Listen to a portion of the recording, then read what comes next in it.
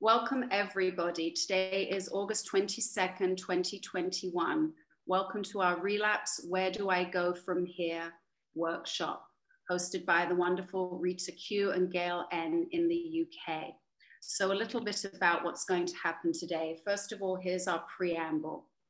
The circle reminds us that the study of the big book never ends. People who have relapsed have stopped taking actions of unity, service, and recovery.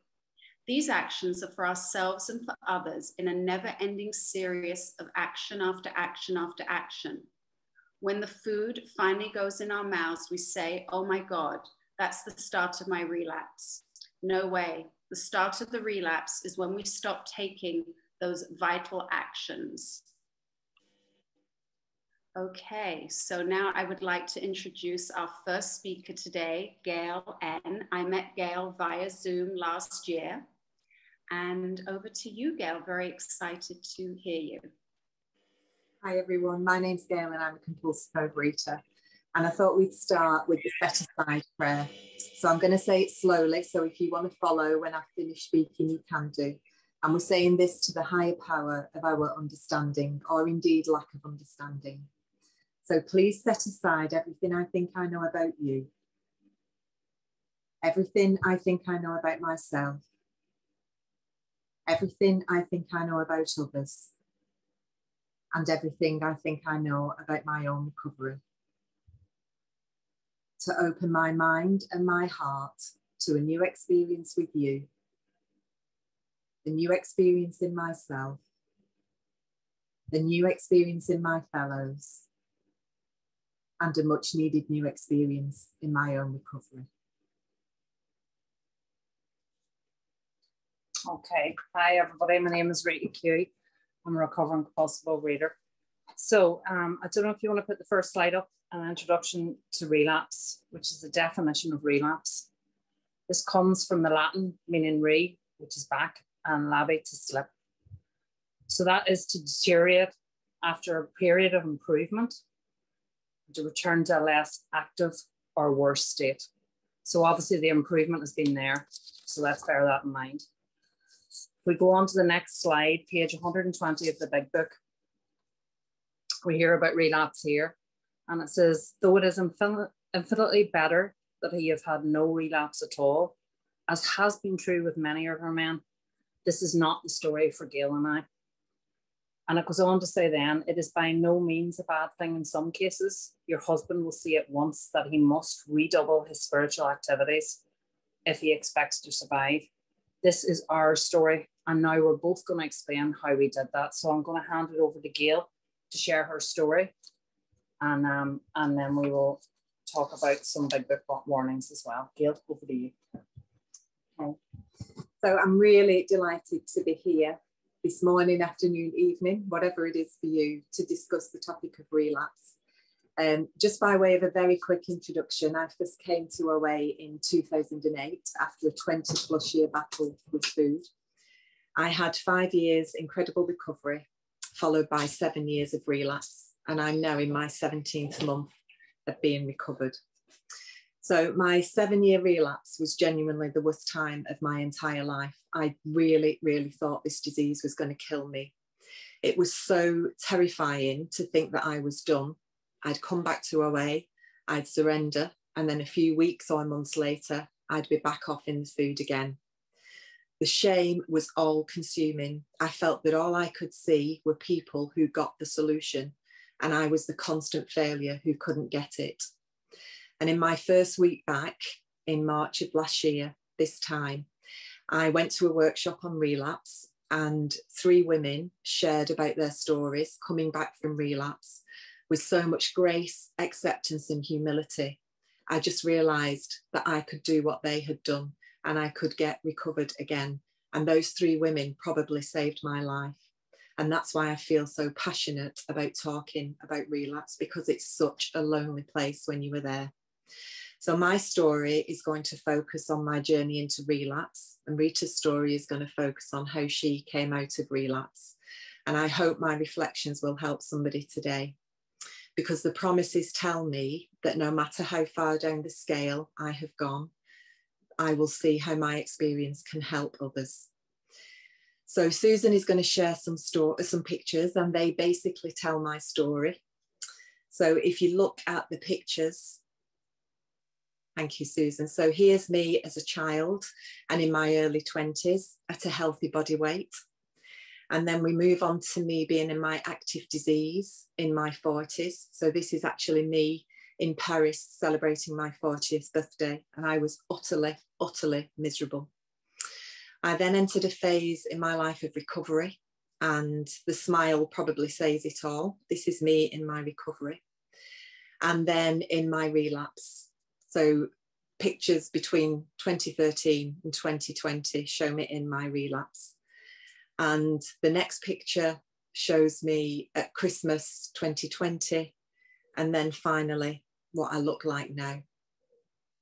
And it absolutely is not about what I look like. Those pictures keep me humble because they are a reminder of where self-reliance takes me.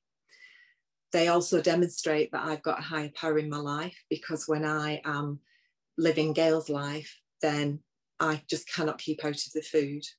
And they also confirm that I have a disease, because if I didn't have a disease, I wouldn't have done that to myself. So I'm just going to describe what my life is like if I'm not in recovery. So this talks about my life pre-OA and then also my life in relapse. So if I'm awake, I am either eating or I am being tortured by food thoughts. I just cannot stop binging. My top weight was 345 pounds, and I absolutely know that this disease had not finished with me, because I could and would eat myself to death. I tried absolutely everything with the exception of surgery. And the insanity in relapse was that I went back to all of those things. And I am not just talking about joining the odd paid slimming club. I must have joined in excess of 60 times in relapse, each time thinking this was going to be the solution and really believing that. And then just the chip away at my self-esteem when it didn't work. And I swore off so many times. I did a lot of my binging at night, and I would go to bed feeling so physically horrendous.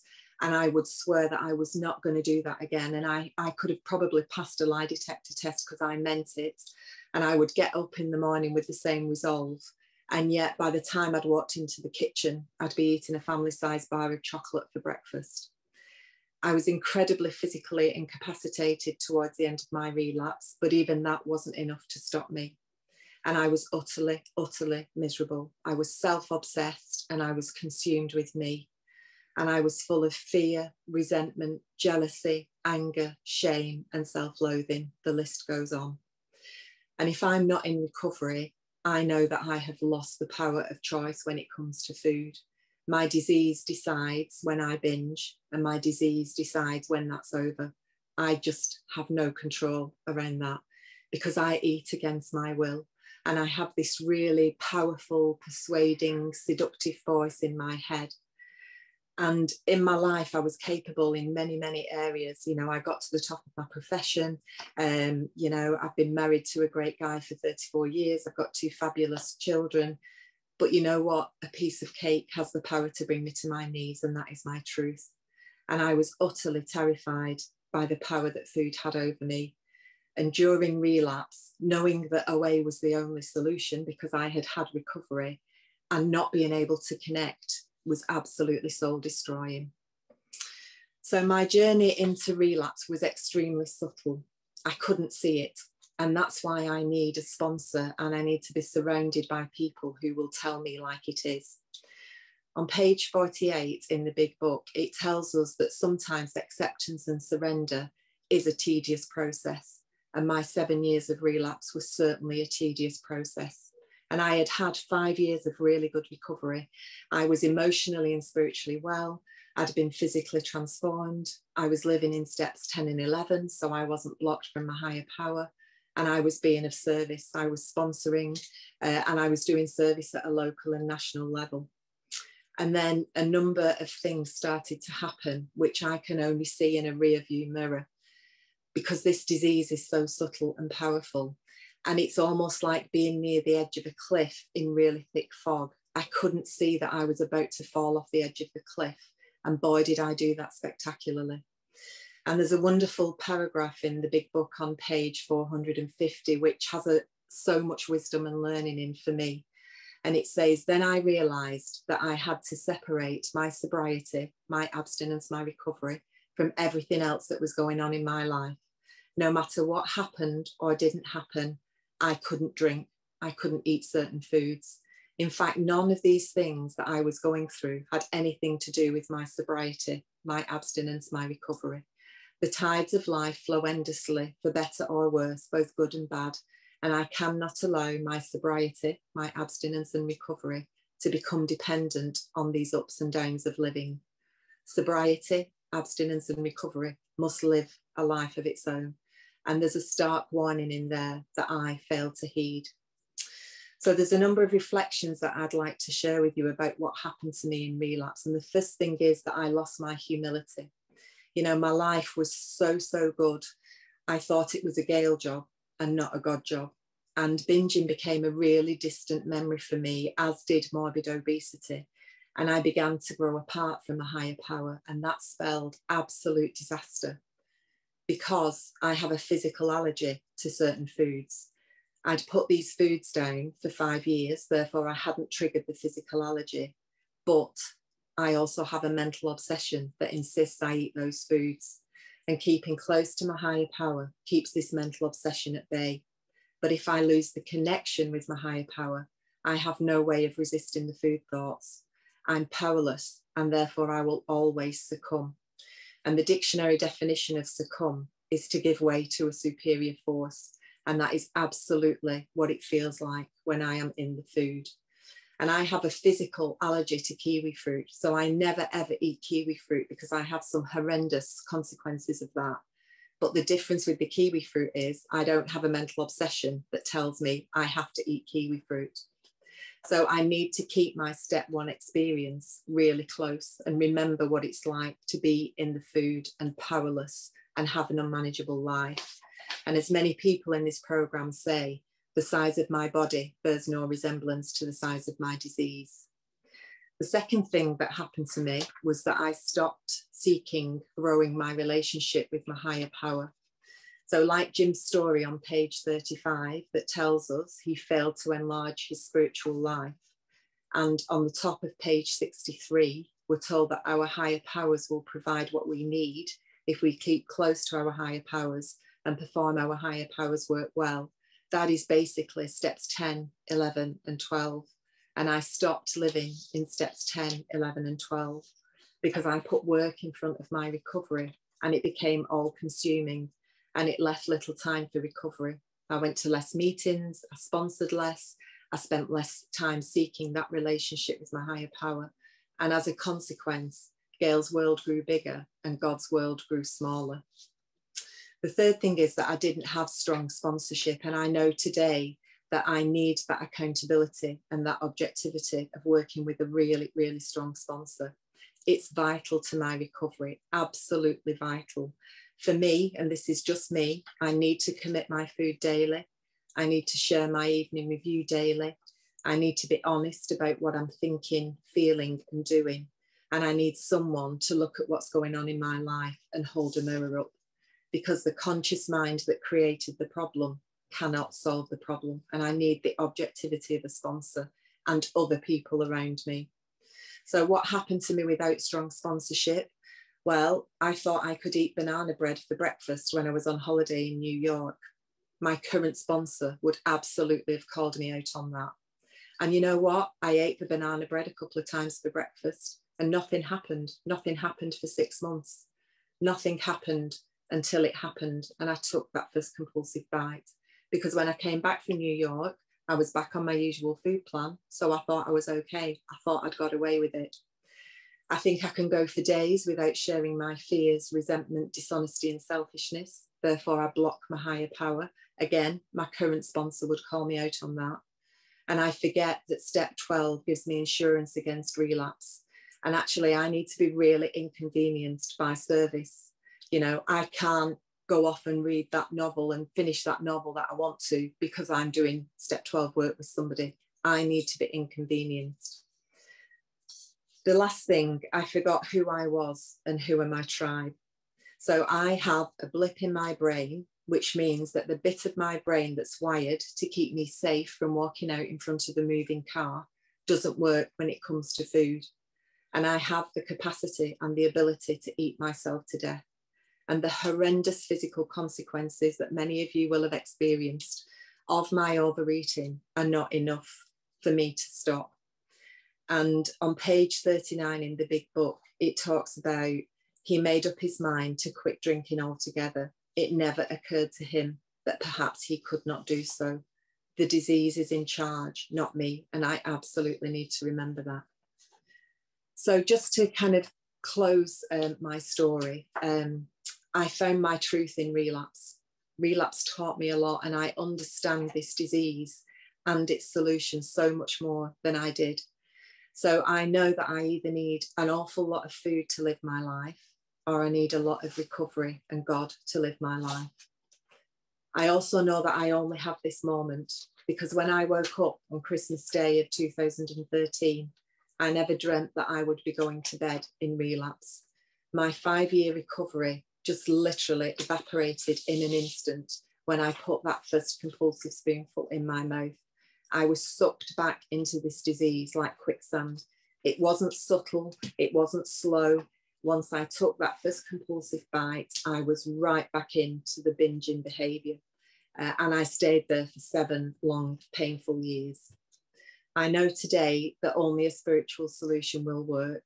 My problem is that I have a spiritual malady. I have a disordered condition. It is not the food. And working the steps restore me to order and sanity. Because when I'm in the food, I'm restless, irritable, and discontent. And I'm the person that's described on page 52 in the big book. Without the food, that gets worse. And my spiritual sickness can only be healed with these steps. You know, if I fall and break my leg, it's not going to get better on its own. I need some intervention, and the steps are my intervention. I also know that I enter into a contract with my higher power in step 3. And I'm told in the big book that my higher power will give me this wonderful life of recovery as long as I deliver my part of the contract.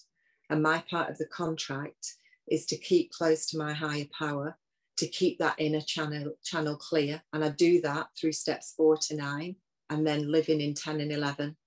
And the second part of the contract is that I work with others. And I don't know how that works. I just know that in order to keep my own recovery, I have to give away what I have been given. And the longer I'm in recovery, the harder I need to work my program. And just never lose hope. You know, I felt so without hope for so many years in this program. But on page 50, it tells us that this power, that higher power that these steps help me access, has in each case accomplished the miraculous, the humanly impossible. And if that's happened to me, it can happen to you. So today, I know in my heart that if I'm not trusting and relying on God, I'm trusting and relying on food. Therefore, my choice boils down to a faith in a higher power or a slow, painful death. And that is my truth. My name is Gail. I'm a compulsive overeater, and my tribe is OA, and this is where I belong. Thank you.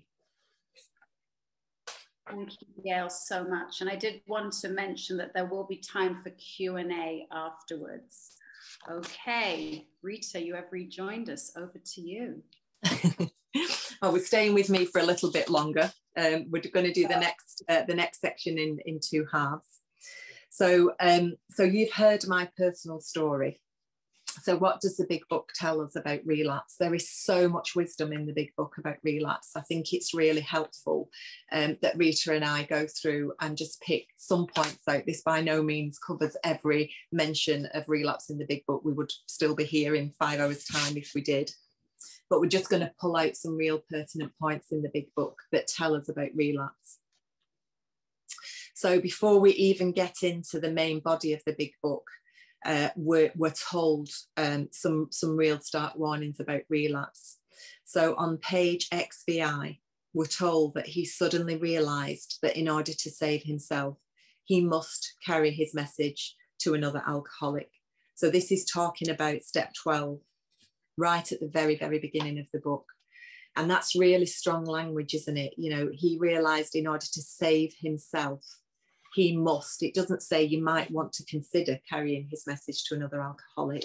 It says that we must in order to save myself. So to help me, I have to help you. And then secondly, strenuous work, one alcoholic with another, was vital to permanent recovery. So me working with another compulsive overeater ensures my permanent recovery. Again, really strong words there.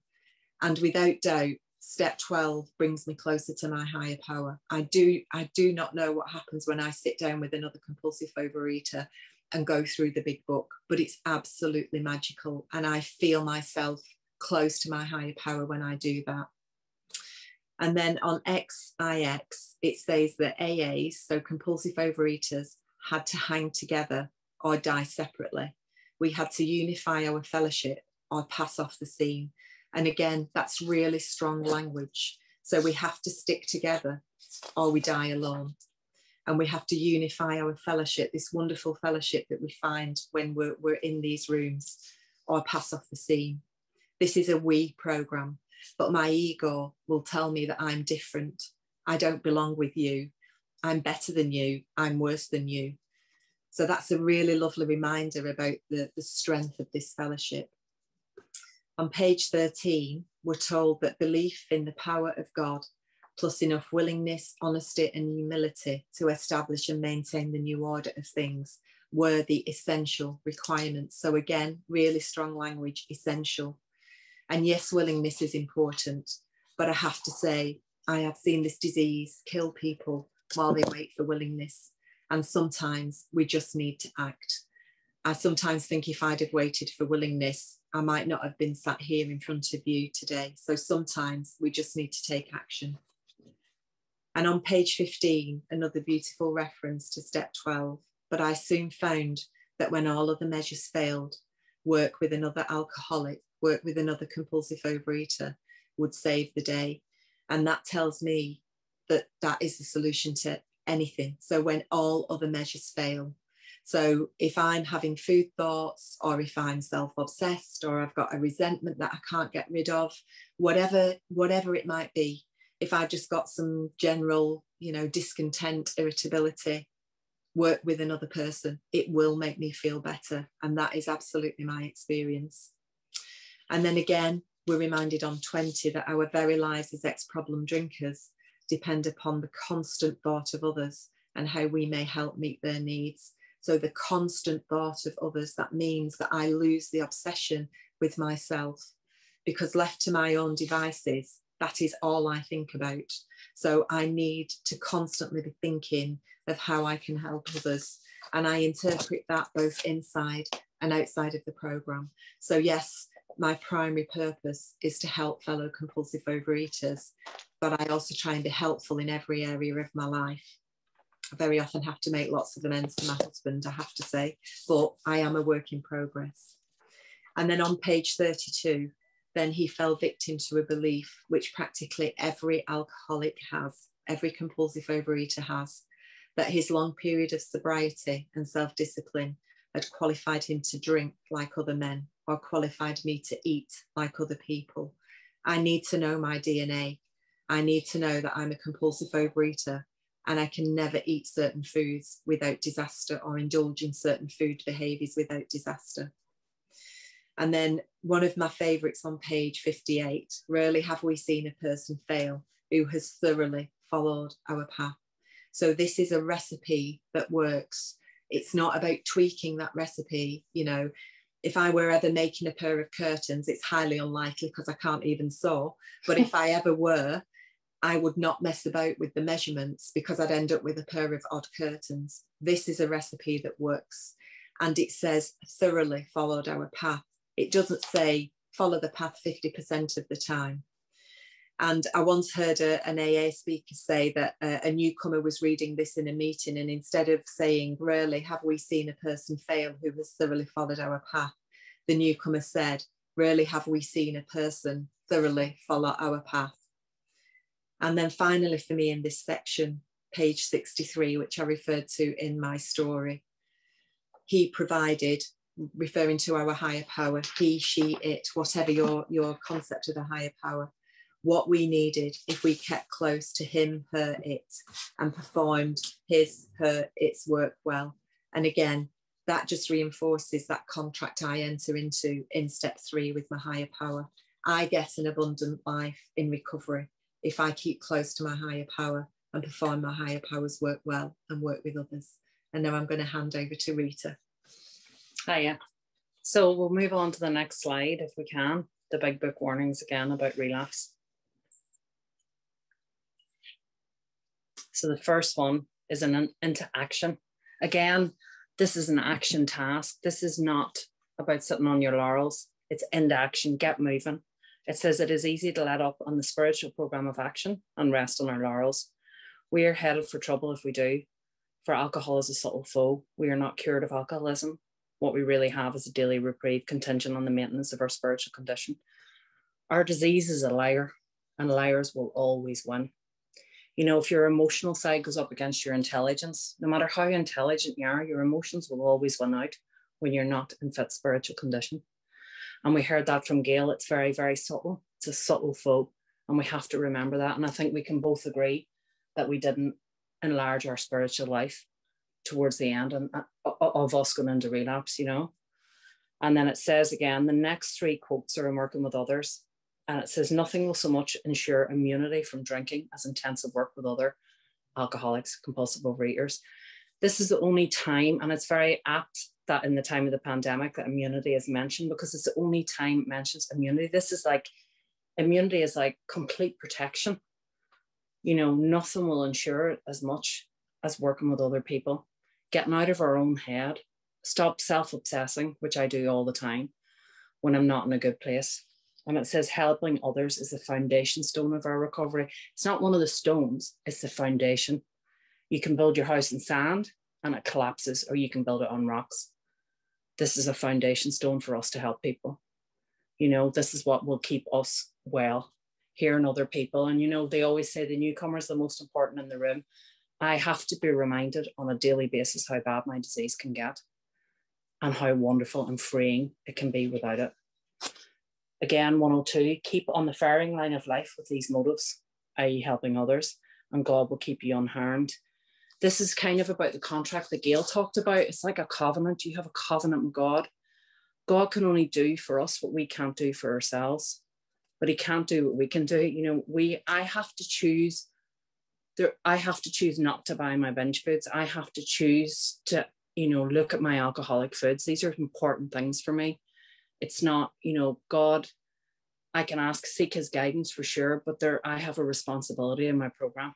You know, I have to thoroughly follow that path that we talked about. And then we go on to the wives.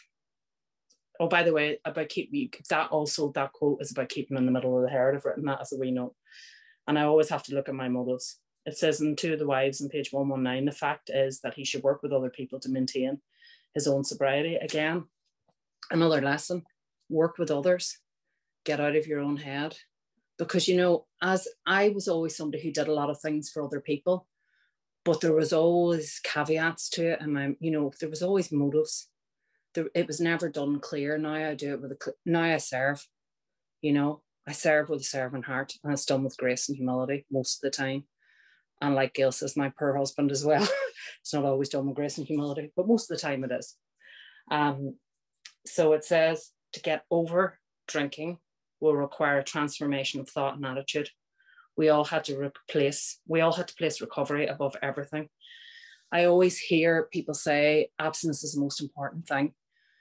For me personally, my relationship with my higher power is actually my most important thing, because if I block off the sunlight of the spirit, if I block off my channel to God, all I can hear is white noise and food thoughts. That's all I can hear. And for that is the most important thing. But it requires a transformation of thought and attitude, because our old ideas did not work. It tells us that in the book. You know, we have got to completely change or it'll kill us.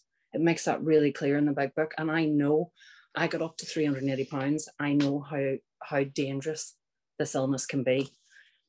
And again, it says in a vision for you, they had to give others what they found or be sunk. Don't be a robber. I always say that to my sponsees. Don't be a thief. Don't come in and go to meetings and listen to these wonderful podcasts and do nothing. We are there to help other people. Trust me. I get calls sometimes, my phone rings. Sometimes I roll my eyes, not at the person, just at the disturbance of me thinking about what I could watch on Netflix or what I could buy. You know, there's always something. There's always something to entertain me. The disease of more, there's always something. You know, I still look for effect in certain things. It's just not the food, thank God. But, you know, it's so great. You know, every single call I've ever taken, if I've eye rolled or thought, oh, I was hoping to get a bath or something silly like that, it's always been wonderful. And it's always been God-given. And I've always been grateful for it, you know. And then it says, you have just tapped a source of power much greater than yourself. To duplicate such backing what we have accomplished is only a matter of willingness, patience, and labor. It works with you if you work it. I wrote, faith without works is dead. And I want to say, I laugh at the word patience because it's one of my worst character defects. I have no patience. It's something I have to work on a regular basis. So I'm going to hand it over to Susan now to set up the writing exercise. Over to you, Susan. Okay, all right. So what is going to happen now is you're going to have 5 minutes to do some writing. And after that, so don't leave just because I'm saying there's some writing to do. We're going to have 10 minutes to hear from you on your writing. So we are going to have this be interactive, and then we're going to go back to Gail and Rita for a little bit more wisdom on relapse, and then Rita's going to share her story. Okay, so I'm going to start the timer now, and I will tell you when your 5 minutes are up. Thank you. Okay, here we go.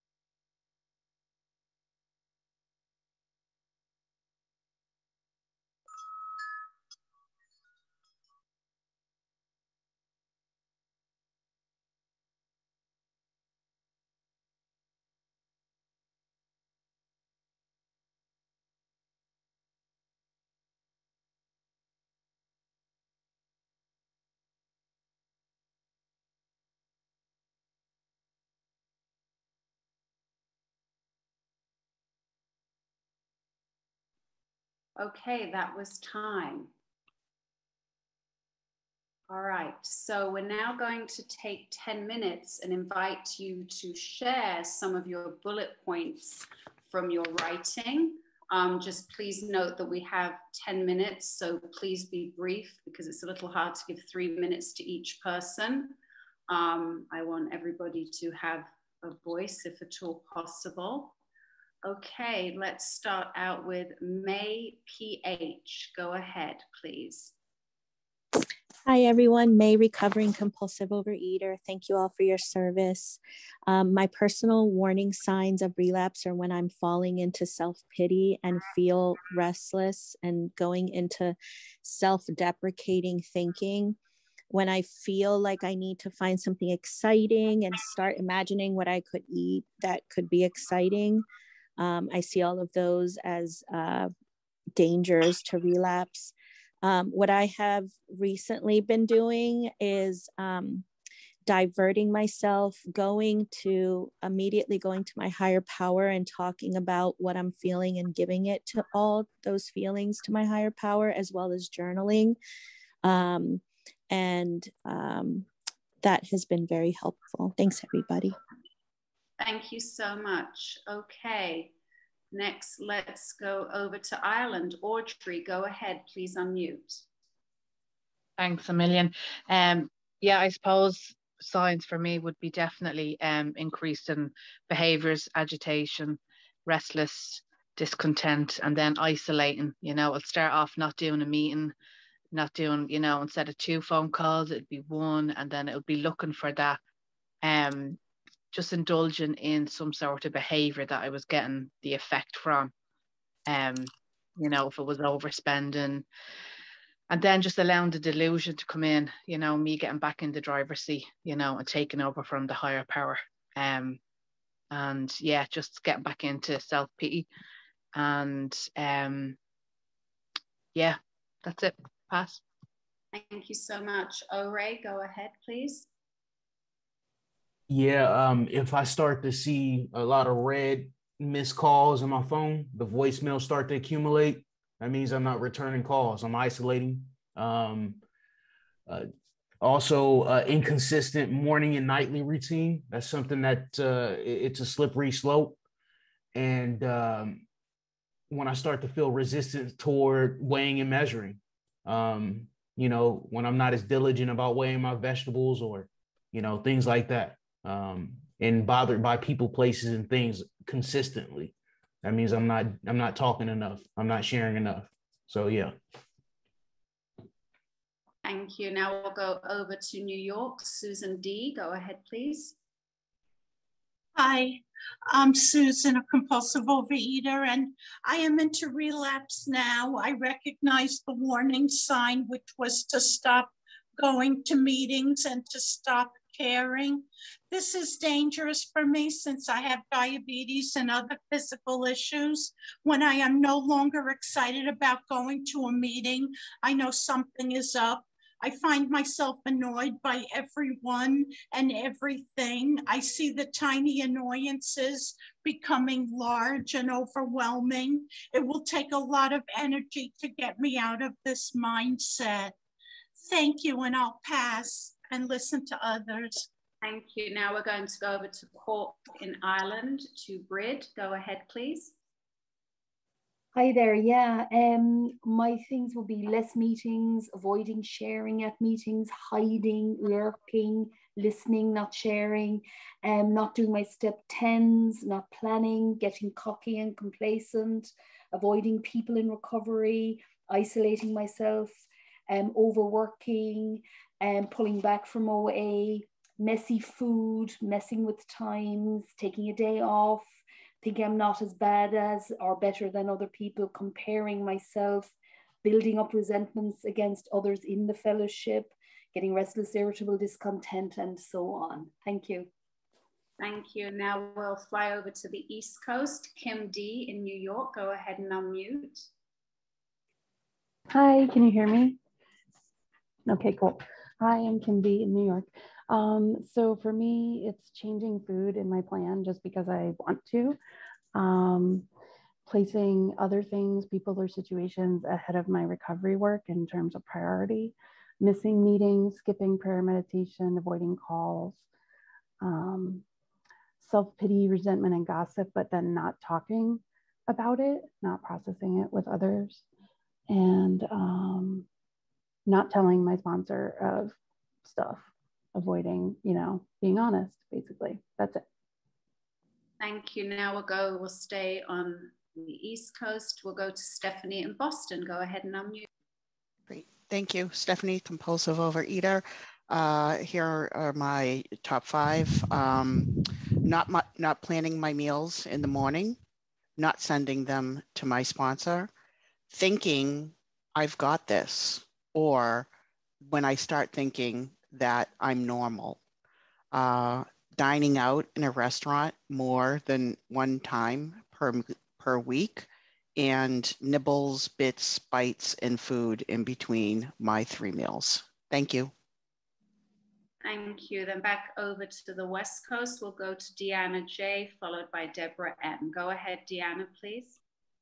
Internal warning signs. My signs were self-centered fear about changes in my life, anxiety, sadness, kind of masked as numbness, more fear, indecision, panic, externally codependency, desperately grasping at sponsor and fellows to make decisions for me or talk to me, my body weight dropping consciously and to unhealthy levels, food decision trouble, possible undereating resulting in weight drop, turning down speaking opportunities, turning down sponsorship opportunities, not sharing and or processing all the things in my life like moving, death, changes in dreams, decline in personal hygiene, erratic eating patterns, overeating fats, and an increase in sugar, which was a signal for me of emotional and spiritual decline. Pass. Okay, we'll go to Deborah, then Steve W. Go ahead, Deborah, please. Many of the things that have already been said by everybody, that's for sure. It also inconsistent behavior, not returning phone calls, not calling my sponsor. As a bulimic, which is a disease of passing when you're really in your disease, sneaky behavior, any kind of sneaky behavior, lying, but mostly lying by omission, and failing to plan is planning to fail. Hiding food, like I live with my husband, and if I put something away because I won't share it. So hiding food are signs of relapse for me. Thanks. Go ahead, Steve, please. Steve Wills, compulsive eater, bulimic. Complacency, feeling like I've got this. I think somebody else said that too. Inaction, pretty much around everything. If I'm not doing the esteemable things and staying to the things I'm supposed to do in the day, I don't keep my self-esteem. Which procrastination piggybacks on that. Stop calling in my food. I got to call in my food every day. If I don't do that, I'm screwed. I think the most important thing for me is avoiding my 10th step and letting my 4th step get bigger and bigger and bigger. If I'm not taking care of the things that I screw up and people I offend, then I abuse myself. And the very last thing is I got to work all 9 OA tools. I can't work 8. It's really weird, but I have to work all 9 of them. Thanks.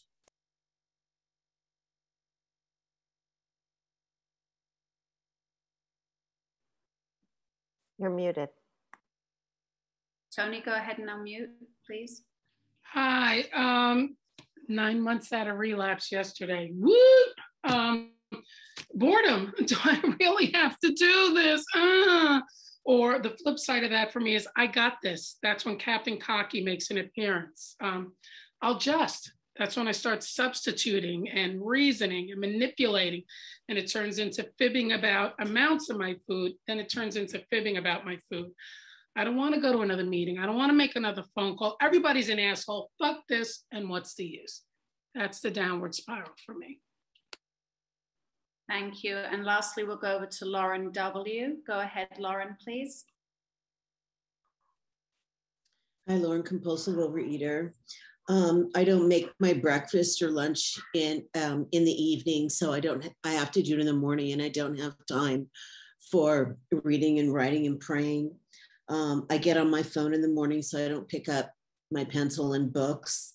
I don't call people. I don't talk at meetings. I begin to think that I have tremendous self-reliance and I can do this on my own. And I judge others so that I have a reason not to call them, and in the end, there's no one to call because I've judged everybody. So I don't need to call anybody, and I can stay in self-reliance and self-pity. Thank you. Thank you. Sorry, that is our 10 minutes, but there will be more time. So if you didn't get to share this time, you will near the end or again after the next writing exercise. Okay, ladies, back over to you. Thank you so much. And thank you to everybody for participating in that. It was so wonderful to listen to your thoughts and ideas. So I'm now really delighted to introduce my wonderful friend, Rita. At the very first meeting I attended back in 2008, I was told of this really incredible, amazing, inspirational woman. Not much else to protect her anonymity. But the following night, I went to what transpired, Rita's home meeting, and it transpired that that incredible woman was Rita. And I am delighted to have been on that journey with her ever since, both in and out of the fellowship. I give you the one and only Rita Q. Oh, thank you, Gail. Oh, that's lovely. Incredibly good friends as well, which is really lucky. That's the good thing about this. You get the fellowship you crave, you know. So I'll just qualify briefly. I want to tell you a bit of my story to make sense of the relapse, if that makes sense. So my name's Rita Q. I'm a recovering compulsive overeater. I was born in Northern Ireland. I grew up. I have always been a compulsive overeater. I want to make that really clear. I always hear people saying, oh, I eat because I'm hungry, I'm angry, I'm lonely, tired. Having a pulse is basically what makes me eat when I'm in the food. It doesn't matter what it is. I just want to eat. I have food thoughts all the time. I am just dogged by it. And, you know, Bill says very clearly in the story, alcohol was my master. That's what he says in the big book. Food was my master. Food was everything. It was my lover, my best friend, my one steady companion. It was the one thing I knew that would always be there. I didn't drink alcohol until I was 18. I am not an alcoholic, but I came to university in the UK. And because of that, when I started to drink alcohol, it was a gateway drug to the food. I came from a very small town to this, at the time, what I thought was a huge city. It's actually quite small, Manchester. And, you know, there were all these outlets of my, you know, of my drug foods. I couldn't believe it. And I just wanted more and more because I have a disease of more. And I always laugh. I've always told Susan and Andre I've talked to, I say, you know, I didn't get here because I had an accident. I really didn't. I got here because I could not stop eating. Now, I would love to tell you that my life was unmanageable. But you know what? I as well, I'm in a very happy marriage. I have a lot, you know, I have a nice house. You know, I'm retired. On paper, everything looked great, but there was a part of me that was just septic inside, that was dead. I was trying to fill a God-shaped hole inside of me that I just couldn't do it. I just couldn't. And the food wouldn't work. And as, you know, I didn't look at what the food was doing to me. I just looked at what it was doing for me. And one thing I'll say, the steps will do for you what the food does without all the horrific consequences. So my brother tried to approach me about OA years ago, way before I came in. And I was like, you know, it says in the doctor's opinion really clearly, there's one paragraph that I absolutely love. And there's a pre and a post relapse look at this paragraph. And it's the one that says, men and women drink essentially because they like the effect produced by alcohol. Although we know it's injurious, we cannot, after a time, differentiate the true from the false. Their alcoholic life seems the only normal one. My compulsive overeating life was the normal one. I never knew I had an addiction. I really didn't. Everybody saw it. I was 280 pounds. How could you not see it? So, you know, for me, it was just such a part of normality. The food, it was everything. It was so normal. And the overeating, you know, I used to share, I'd go to birthday parties when I was a kid and everybody was playing games, pinning the tail on the donkey. I was pinning the fork into the cocktail sausages. I just could not stop eating. You know, I mightn't have a needle in my hand, but I have a fork in my hand, and that will kill me as quick when I'm in relapse. So I came to OA after a horrific Christmas. In 2002, I got diagnosed with a very rare autoimmune disease and had to have a lot of chemotherapy. And I got put on steroids. And I ballooned. I mean, ballooned. And not because of the steroids. I'm not going to blame the medication, but it was like lighting petrol for me. And I just couldn't stop eating. And then it was the Christmas of 2002. I was home in Ireland. The nieces and nephews were really young, so they had little Santa stations everywhere, you know. And I was like, I'd go to the bathroom, which was at the back of in the downstairs bathrooms at the back of the house behind the kitchen. So I'd make sure that I planned my route via all the treats. And I just couldn't stop eating. My sister-in-law, who's gorgeous, said to me, who would never say boo to a goose, said, "Are you okay? You don't seem to be able to stop eating." I was mortified. I couldn't believe she noticed. I thought, what the hell? I didn't see that coming. And I remember my brother told me about OA, and then I went in January, and the January of 2003, I think it was, and I got really excited, and I thought, oh great, I'll go in, everybody will be massive. For once, I won't be the biggest person in the room. And I went in and everybody was slim. I was devastated. And then I heard about eating out of bins, people talking about eating out of bins all this year, and I'm thinking, oh, I don't do that. And then I realized it never got to the bin with me. I had it hoovered up. I mean, I was better than a Dyson when it came to food. You know, I just could not stop eating. So I heard about 3 meals a day. So I thought I'll try that shenanigans for a while. Used to the paying ways, done them all. I've not done surgery either, but I've done everything else. Short of drinking my own wee, I've done everything, trust me. And I came 3 meals a day. I got that. And I thought, right, I'll only have dessert. I'll only have sweet stuff when I go out. My husband and I have no children. And then all of a sudden he starts saying to me, God, we're eating out an awful lot. And I'm like, are we? I hadn't noticed. Of course I hadn't noticed. I was manipulating the whole thing. We used to share a dessert. I mean, my poor husband must have thought he was on the Titanic, because the dessert would start going down the table towards me, you know. And then I stopped that. And then I thought, right, I'll just have a sweet drink when I come in from work. Hot chocolate. I hope it's okay to mention it. So that would be around about 7 o'clock at night. And then it was 4 o'clock in the afternoon. And then it got to midday. And then I was going out at break time. And I'm thinking, this is not right. So I gave it up. So, and I got brilliant, you know, I got really good recovery. And if you put the photos up, Susan, now I'll be able to talk through them. This is recovery going into relapse now. Okay, so here we are. Top left, let me see. Top left, that's my wedding day, 2008. I'd lost 140 pounds. Everything was great. I had such peace. The white noise had stopped. The feelings of self-hatred had stopped. I didn't hate myself anymore. I wasn't thinking, I need to eat because I'm crap. You're crap. You've eaten, so you're crap, blah, blah, blah. Second photo. Now, my relapse came on my honeymoon. We went around the world for 3 months. On a flight from Las Vegas to Los Angeles, they presented a snack box, and it was lunchtime. So I picked it up. There was something inside it that was on my, what I would now call as an alcoholic food. And I thought, I'll be all right. I'll just have one. I had that lurking notion that talks about all went well for a time, and it failed to enlarge his spiritual life. My ego, yet again, had taken over. I thought I'd be okay. I thought I could just have one. And you know what? Like Gail shared in her story, I did get away with it, you know. I got away with it. But I noticed things started to get noisy again. And then I went to that photo of me and my husband is in Hong Kong. And by then I'd had a few things, and we were staying in a really nice hotel, and they'd laid out loads of treats. And I remember thinking, oh, I can just have one of them. By the time I got home, my just one was turning into 5 and 10 and 15. I have a disease and more. I will die a compulsive overeater.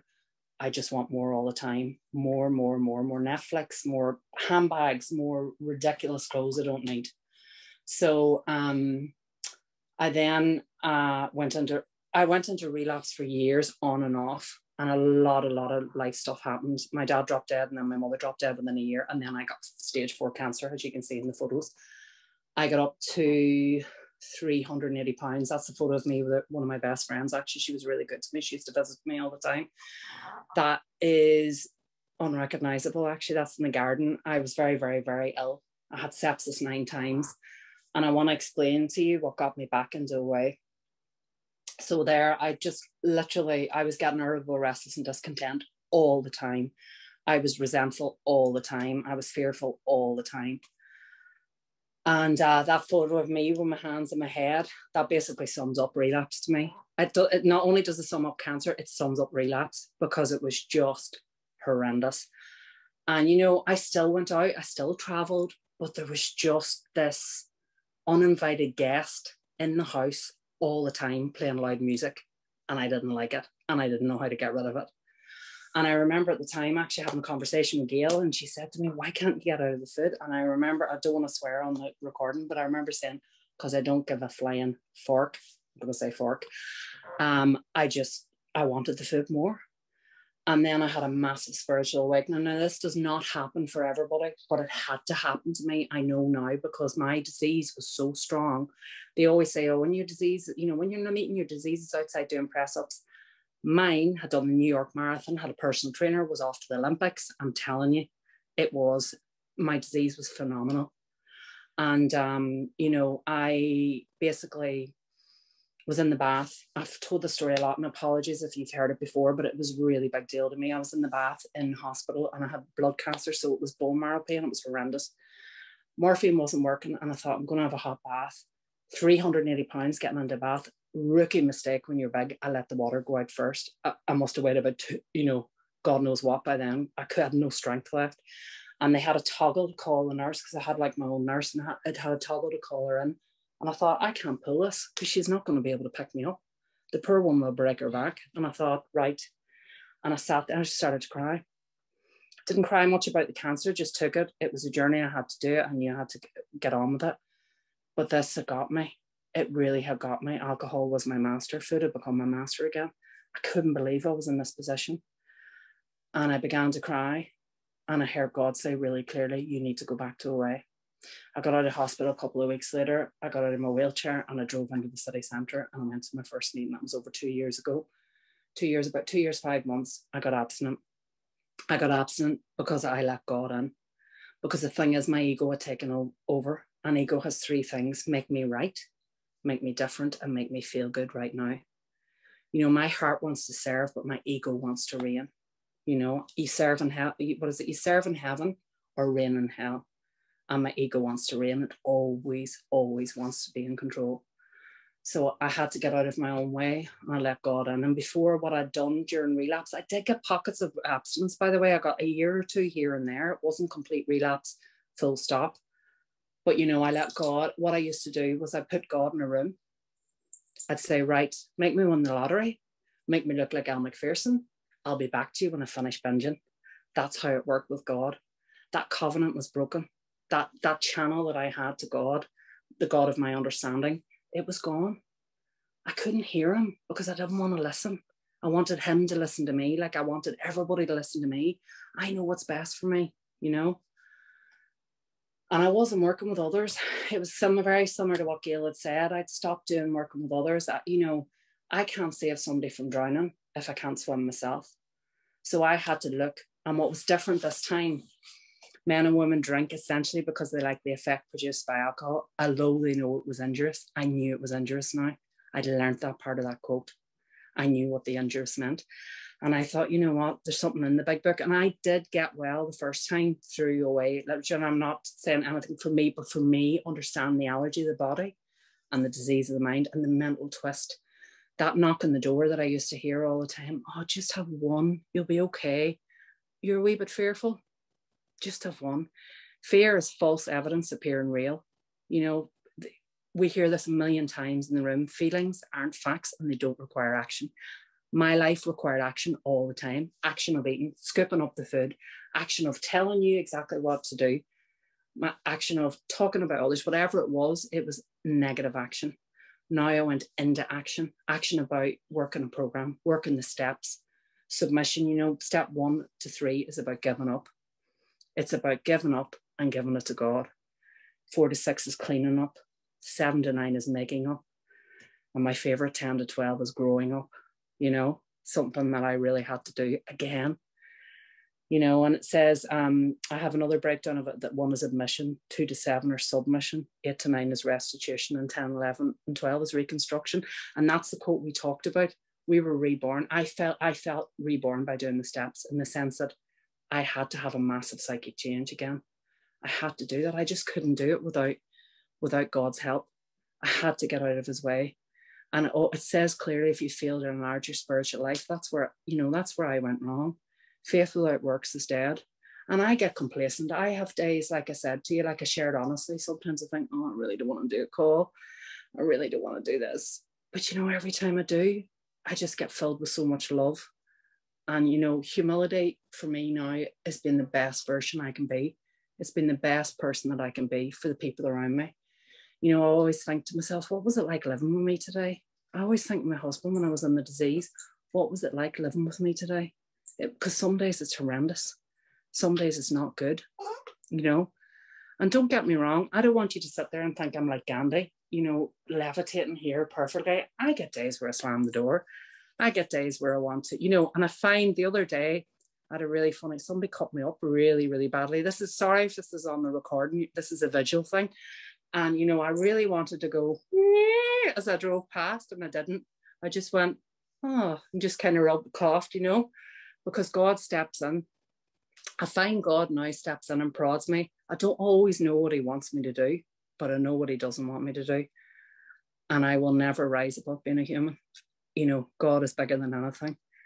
And, my disease was horrendous. It was so strong. So my covenant with God now is so important, my higher power.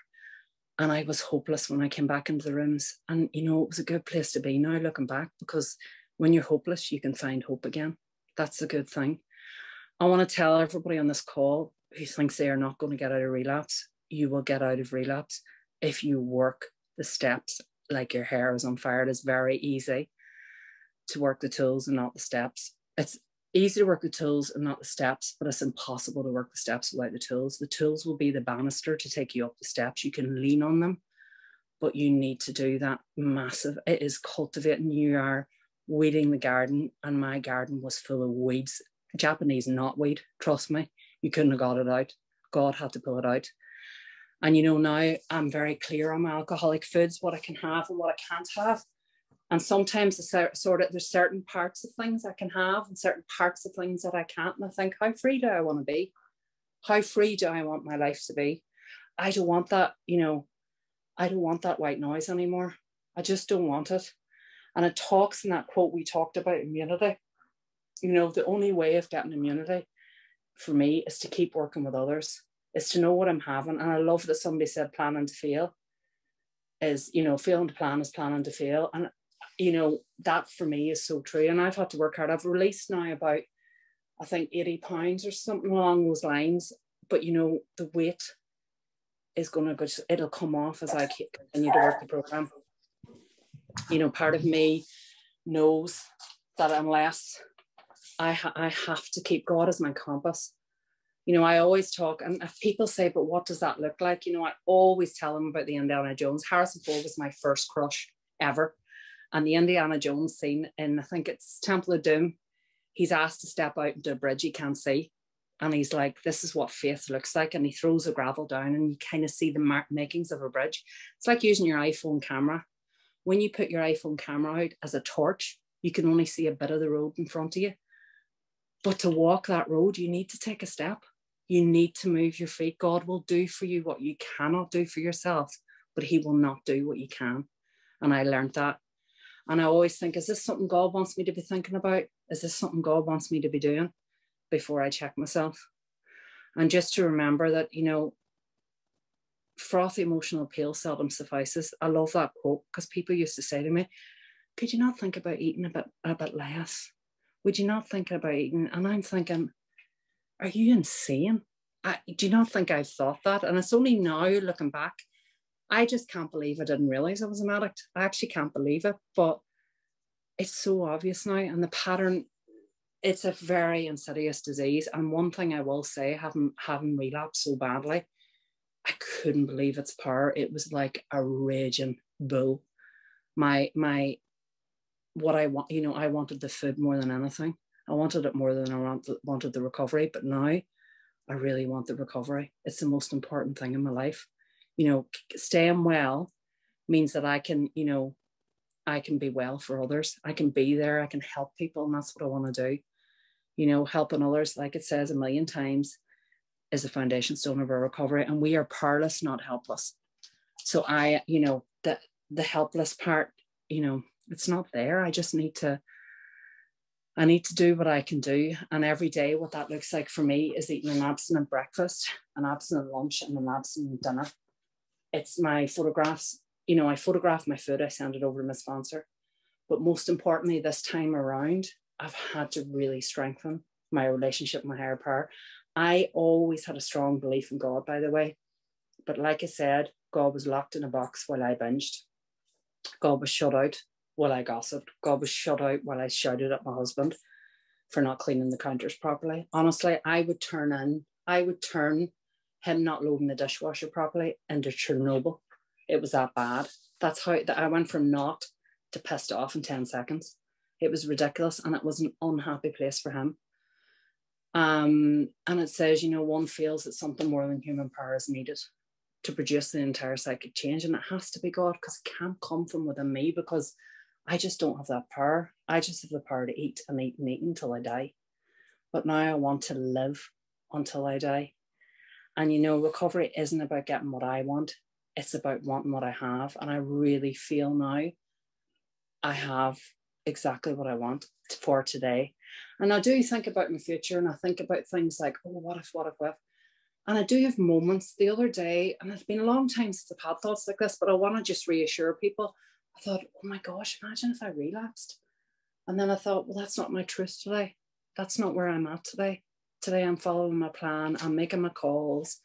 I'm doing my writing. I'm owning my, you know, living in 10 and 11 and 12. And step one, before my feet touch the ground in the morning, I say I'm a compulsive overeater, and I say, God, take this day from me, because if you don't, I will make a complete shit show of it. So please do it for me.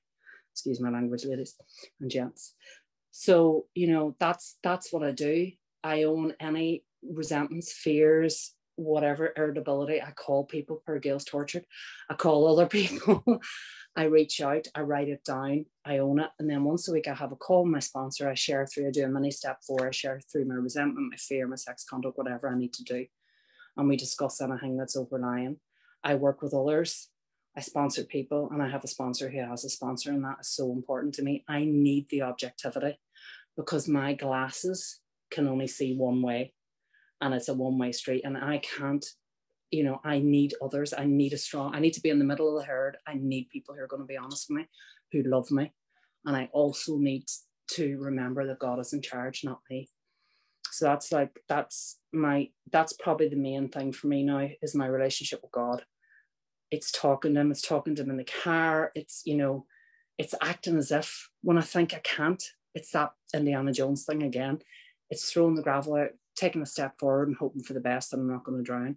I can only keep my side of the street clean. I'd love to tell you all exactly where you're going wrong, but I can't, because it doesn't, that's not my business. That's none of my business. All my business is my relationship with God. And the stronger that is, the better my life is, and the cleaner my life will be. And, you know, I have a freedom today. It says we are not a glum lot. I'm definitely not a glum lot, you know, we're definitely not. And I can tell you now, you know, I am happy, joyous and free. I don't mean to say that there's days I don't get narky or grumpy. Like I said, I do, and that's okay. I'm a human being, and I'll never, ever rise above being a human being, unfortunately, as much as I'd love to sometimes. My ego would anyway.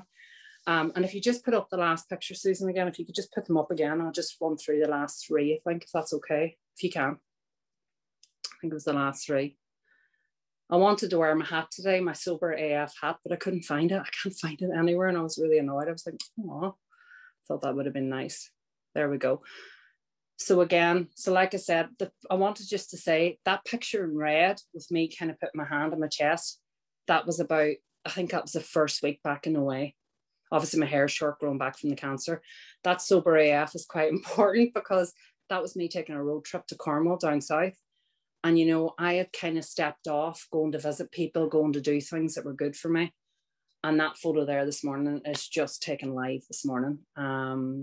Yeah, looks like I've got no teeth on the sober one, but anyway.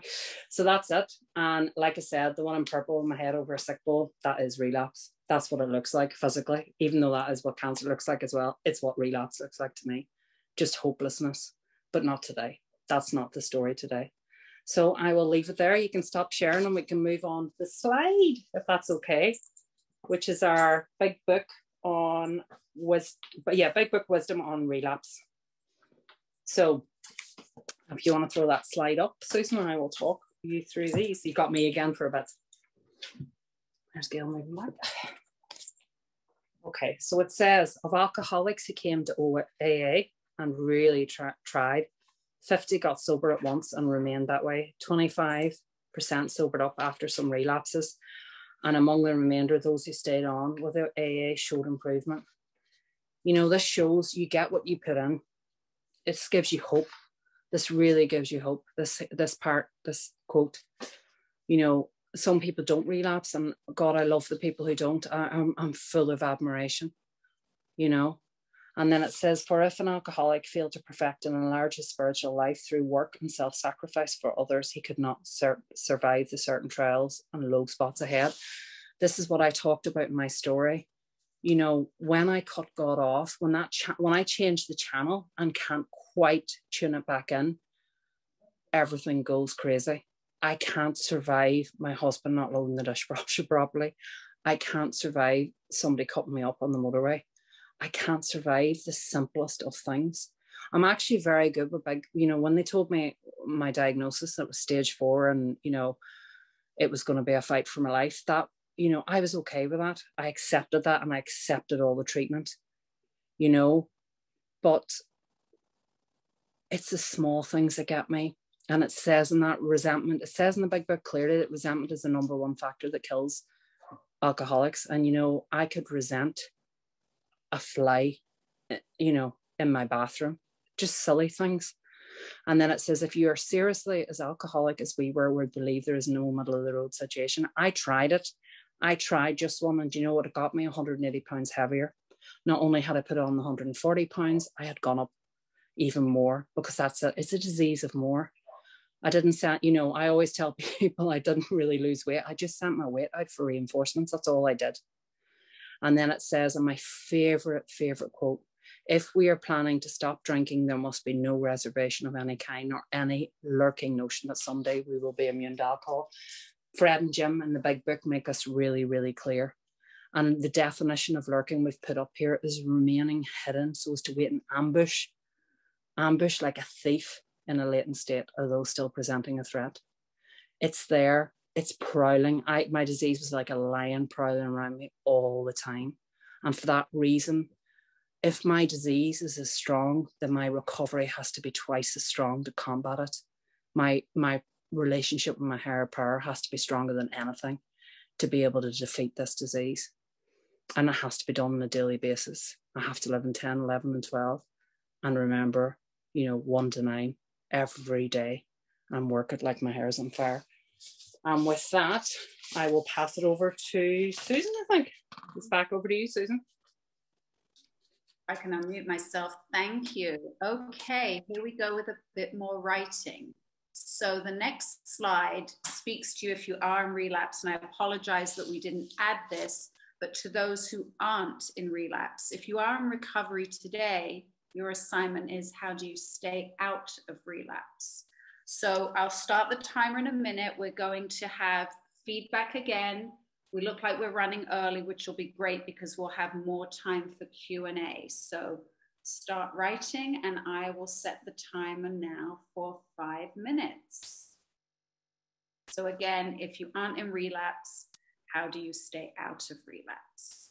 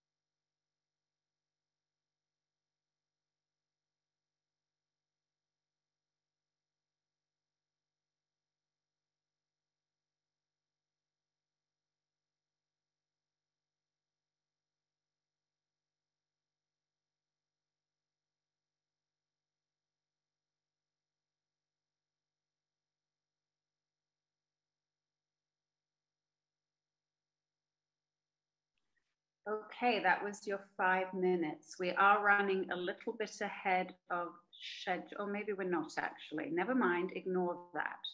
Okay, we are now going to take 10 minutes to share again what you've written, and we'll start in New Jersey with Evelyn. Go ahead, please, and please just note, be cognizant of the time. I'm not timing you, but remember there's plenty of people who want to share. Go ahead, Evelyn, please. Thank you very much. Thank you for the meeting.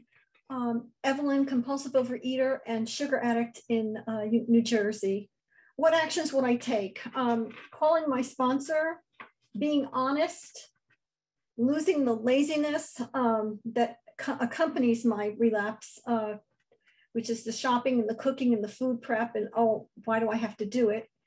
Opening myself up as I have been isolating, one of the things that got me into this. Lose the shame about the disease. This is not a contest, it's a disease. I am able to share this with everybody, and thankfully these 2 relapse meetings were proof of that. Do my calls and meetings and no slacking, do the work. I work full-time, not using that for an excuse. I have so many other things to do, not using that for an excuse. This has to be first. This is my medicine. And I have a disease that is going to kill me without this medicine. I'm 75 years old. My body may not have much more recovery, and my body cannot take this much illness and the side effects that come from it. Thank you so much. Thank you. Next, we're going to go over to Europe. Let's go over to Hungary, to Andrea B. Please unmute and share. Hi, everyone. Can you hear me? Can you see me? It's quite late here, so hi everyone. It's good to be in this wonderful workshop. It's amazing, and I love to be here. So anyway, what am I going to? Put my recovery first, and then trust God and put down the food. And yes, the most important thing is take care of myself. And the self-hatred just doesn't work. So I need to take care of myself, because if I'm abstinent, I'm just much more lovable, and I can give a lot. So yeah, do the work and be humble. I have been in program almost more than a decade, and I just relapsed a lot. So for me, is just, if my sponsor is just not fit, I change my sponsor, and it's more healthier relationship. So, and also instead of damaging, I need to build my health, build my relationship. So building is more important than damaging. So yeah, that's it. Thank you. Thank you. Now we're going to go on our Zoom aeroplane very quickly over to Canada. Go ahead, Shannon F. Thanks, Susan. Shannon, compulsive eater. Thanks everyone who's done service for this meeting. Get back to basics, do what works. Seek out and maintain a good sponsor, keep coming back, morning meditation every morning. That, I can't say that enough, morning meditation and prayer every morning, and set aside what you think you know, and have a beginner's mindset when working the steps again. And that I pass. Thank you, Nancy P. Please go ahead and unmute.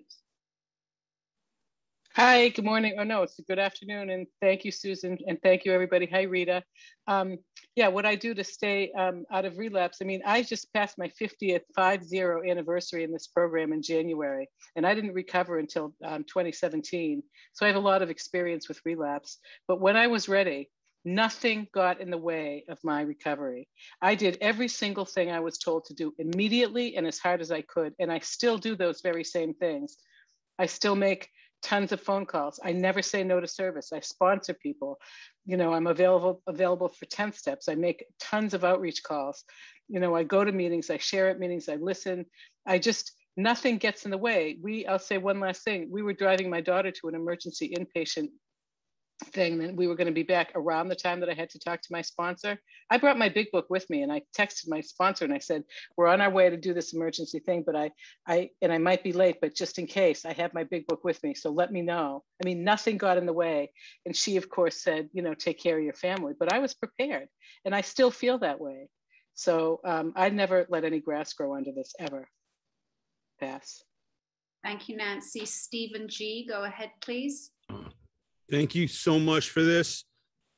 Thank you so much for this. I wrote, stick with the plan, share in real time what's going on, play by the rules, do what my sponsor says, don't tell the first small lie about my food, be of service to others, use the tools, work the steps, help someone, don't stop talking to God, and get quiet and listen. Thank you. Now we'll go over to Orange County. Eric G, go ahead, please.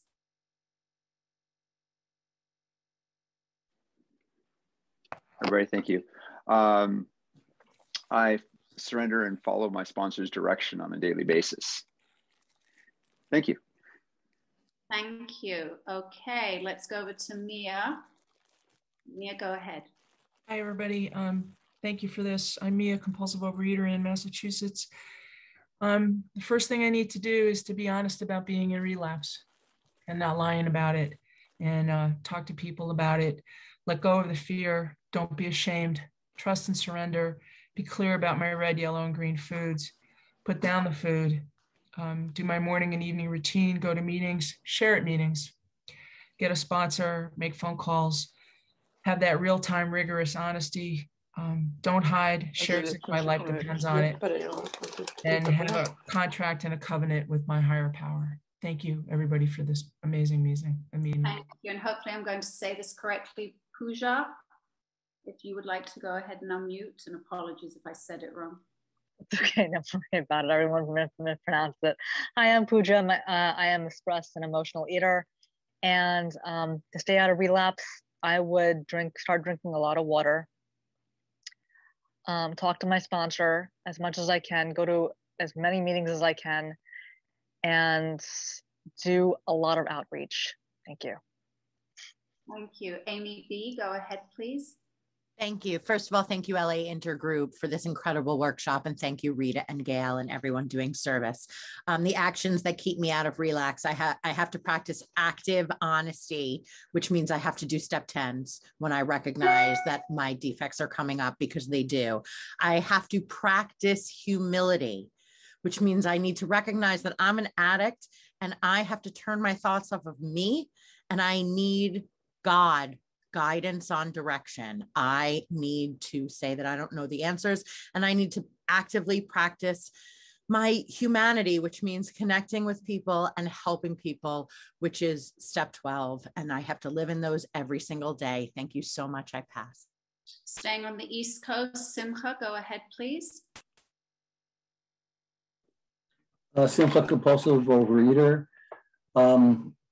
So many of the things that you've said have been helpful, and I wrote down a bunch, but the sentence that I wrote down that came to me, that my sponsor keeps drilling into my head, is that when I feel resentment, or I feel anxiety, or I feel anger, that I need to do 3 things in this order, and I need to do it consistently, and that is pray immediately. He says that God will never let me down. Human beings will always let me down, not always, but will at times let me down. But God will never let me down. So pray immediately to have that feeling removed.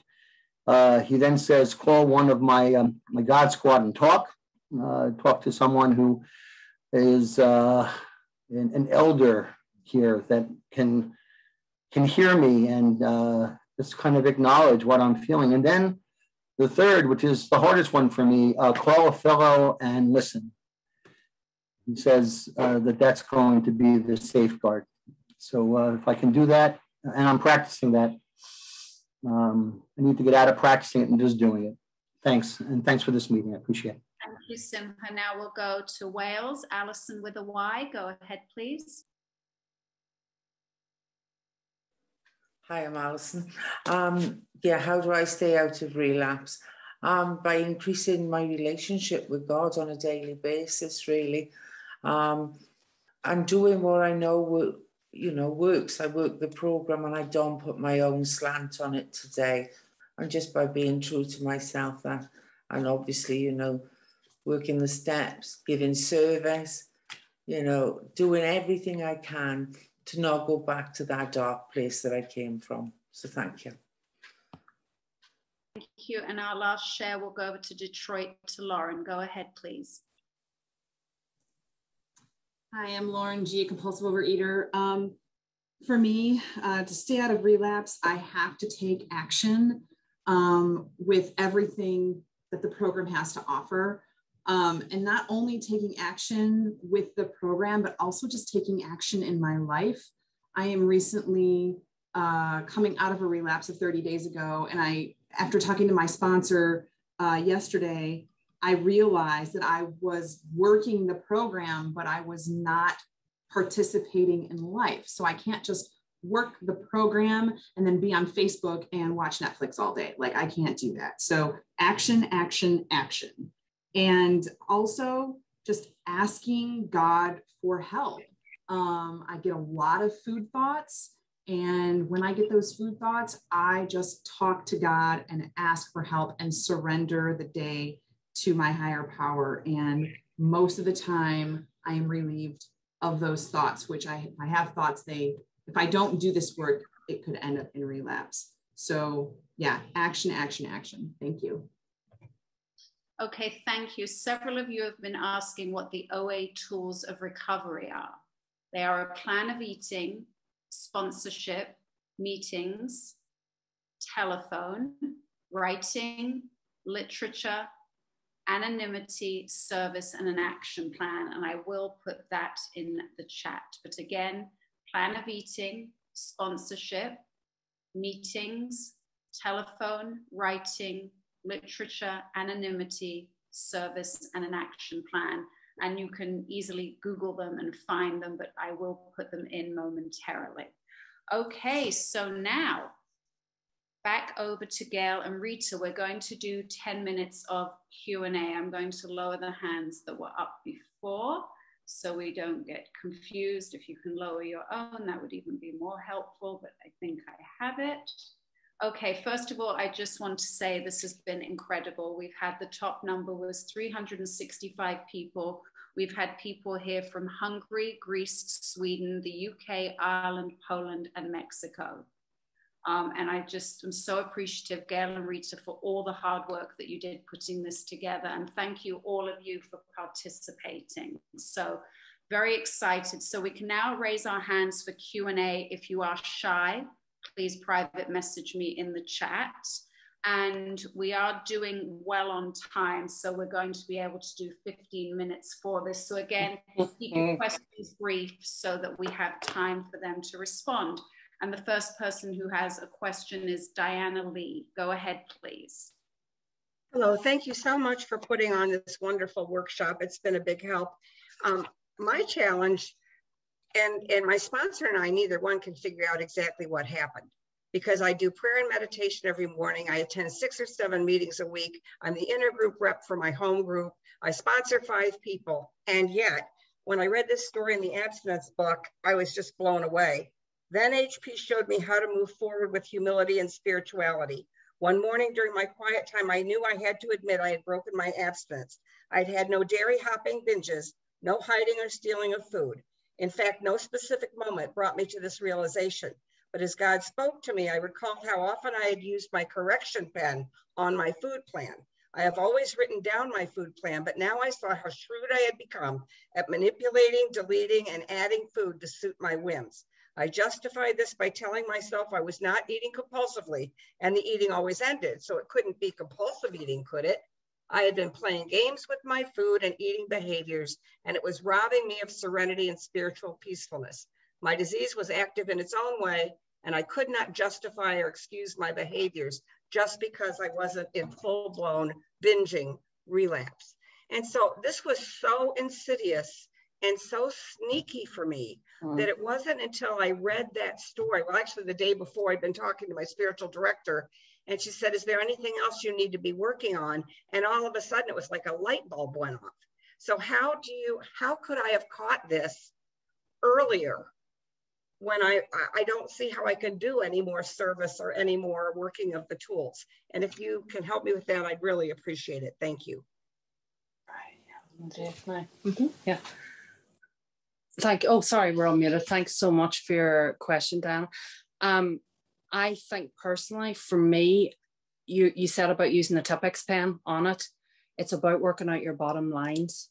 What are your bottom lines? And my bottom line, for example, was getting in the car. One of them, no fast food, not going through the drive-through. One of them was, not getting in the car and buying my binge foods. And I remember when I was in relapse that happened. And I thought, oh, heck, I've broken all my bottom lines. It's not just about your food plan. It's what's around that. It's the behaviors. So what are the behaviors? Chopping and changing your food plan. You're trying to suit your moods. That's what you're doing. You're just, oh, you know what? I don't want this today. X will make me feel better. Y won't do it. So, it's that kind of, that's what for me, I would maybe put that in where you don't change it. I had a sponsor years ago who wouldn't let me change what I ate. And if I did, she pulled me on it straight away. So that goes back to that failing to plan, planning to fail. And it's just, we can go to 100 meetings a week, and that expression, meeting makers make it. Now they don't, they just go to a lot of meetings. That's all they do. It's action, action, action, and putting that down, making sure that your boundaries, it's not just boundaries of people, it's boundaries around your food plan and boundaries around your program. Do you want to say something? Sorry. Yeah, and I would just say what works for me is committing my food and not changing it. Unless I took something out of the fridge and it was off, but I would do that in discussion with my sponsor. So just not messing about with my food. And I would really ask myself, am I following the instructions in the big book? Absolutely, explicitly. Because actually I can be giving all the service in the world. Yeah. But actually, if I am not keeping my channel clear and my connection with my higher power through 10 and 11, and the instructions could not be clearer on 10 and 11, then that is what I have to do. So I hope that helps. Thank you. Thank you. Thank you. And I was remiss in saying that we had 2 fellows here from Israel. I'm sorry. You must have come on after I scrolled. Next, we're going to go to, in LA, my friend Michelle G. And then I have a couple of questions here in the chat, and then we'll keep going. Go ahead, Michelle. Thank you, Susan. Thank you, everyone, for putting this on today. Michelle, compulsive overeater. I heard mentioned several times the word covenant, or a covenant, God or higher power. Can you please define what you mean or describe what you mean by that? Thank you. Sure. Yeah, I think I mentioned the covenant. It's I think Gail said contract. Actually, covenant comes from a podcast. Actually, I'd heard a guy give an AA, but it's a contract. Really, it's an agreement between you and your higher power. So you're going to show up. He's going to do for you what you can't do for yourself, but you're going to do the parts you can. You're going to get a sponsor. You're going to do what she sets you to do. You're going to make a strong food plan. You're going to agree to stay away from your alcoholic foods. You're going to go to meetings. You're going to shut your mouth and listen to other people. Not you necessarily, but that for me was a big one. That's part of the contract, but you can define the contract as well. Like I defined the contract with God in the sense that for me, it was surrender. I said, okay, God, we're in a contract. You tell me, you're my boss. You're my site manager. You're my project manager. You tell me what I need to do. And, I look to other people who've good recovery and I know what I need to do. So that's what I mean, really. It's your agreement on your side of your recovery. It goes back to being powerless, but not helpless. Yeah, and I use the word contract, which is very similar to what Rita was talking about, because the big book tells us that God does not make the terms too hard for those who seek him, her, it. And it tells us later on that what we need to do to keep our recovery is keep close to our higher power and perform our higher power's work well. And I interpret that to be, that is my contract with my higher power. My higher power will keep me in this recovered state if I do those 2 things. So yeah, hope that helps. Thank you. Thank you. Now I have a question in the chat for you, Gail. Somebody would like to know how you finally got out of your relapse, please. Okay, so I wish I knew, and I wish I could bottle it, but I can't. Something happened to me on the 21st of March 2019.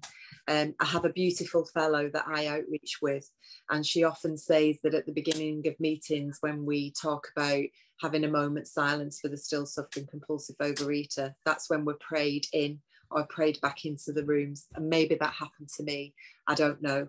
But we were on the verge of going into a full lockdown in the UK. And I just had this overwhelming sense that, oh my God, I could eat myself to death during this time. I was tired, my husband was still working, I was home alone, and something just got me into the first Zoom meeting in Manchester. And I asked Rita, could I just commit my food to her until I got a sponsor? And the miracle just happened. I just got a tiny, tiny bit of God's grace in my life. And I just started working the steps with a sponsor through the big book. And, 17 months later, I am in this amazing position just for today. So I'm not sure what it was, but something just happened on the 21st of March. Yes, there was a bit of fear, but that's not enough to keep me abstinent. All I can explain is I surrendered, and I just let a bit of God that I didn't even understand and was actually really angry about because of my relapse. Something, just a bit of grace came into my life. Thank you. Thank you. Okay, Deanna J, can we hear your question, please? Thank you. Thank you. Thank you, ladies. I have two questions, actually, and forgive me if the first one is too personal. Please feel free to bypass it. I was wondering if either of you struggled with any mental health conditions that might have impaired your ability to work your program, and if so, how you handled that. And my second question would be, do your sponsees have the same abstinence that you have? So in response to your first question, I have no experience of that, no.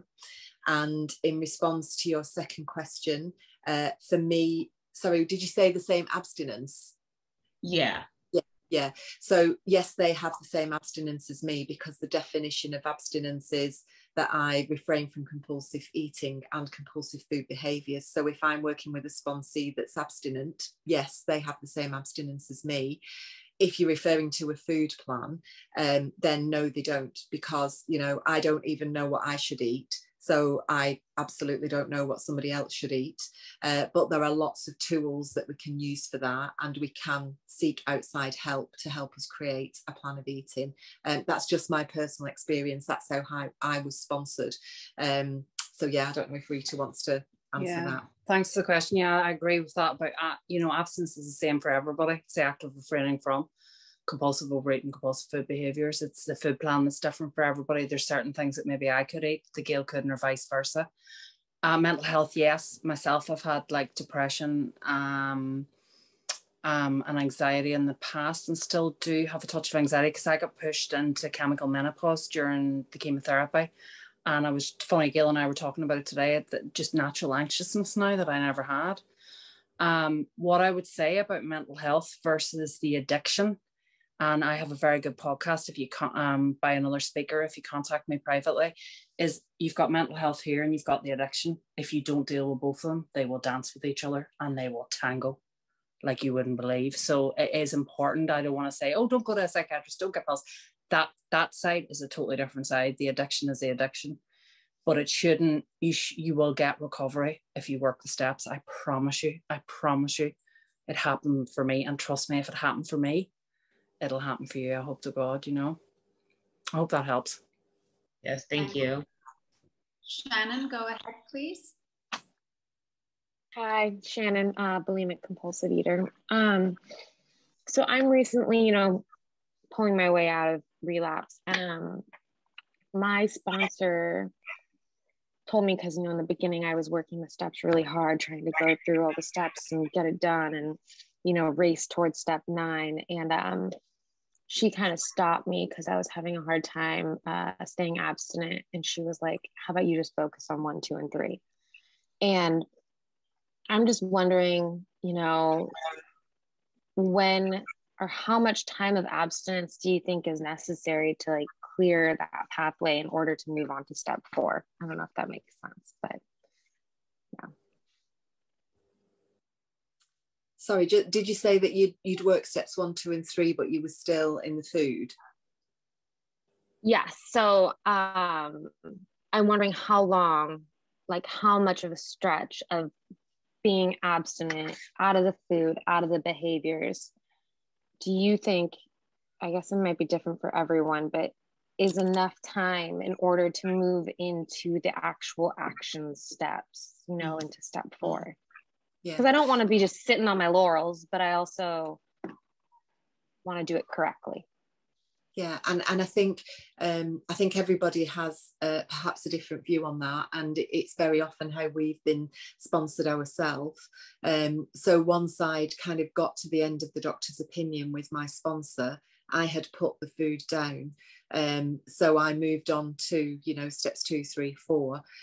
If I was working with somebody as a sponsor, you know, I've always been taught that we can't take the action steps if we're still getting an effect from the food, because we're not going to get an effect from the steps. So, you know, I would certainly be looking at, you know, a good week's worth of being out of the food. That's just my personal view. Other people will have a different view, and I think it depends on the individual and where they're at, and what kind of behaviours that they're kind of indulging in. And we would have that conversation as we were moving through steps 1, 2 and 3.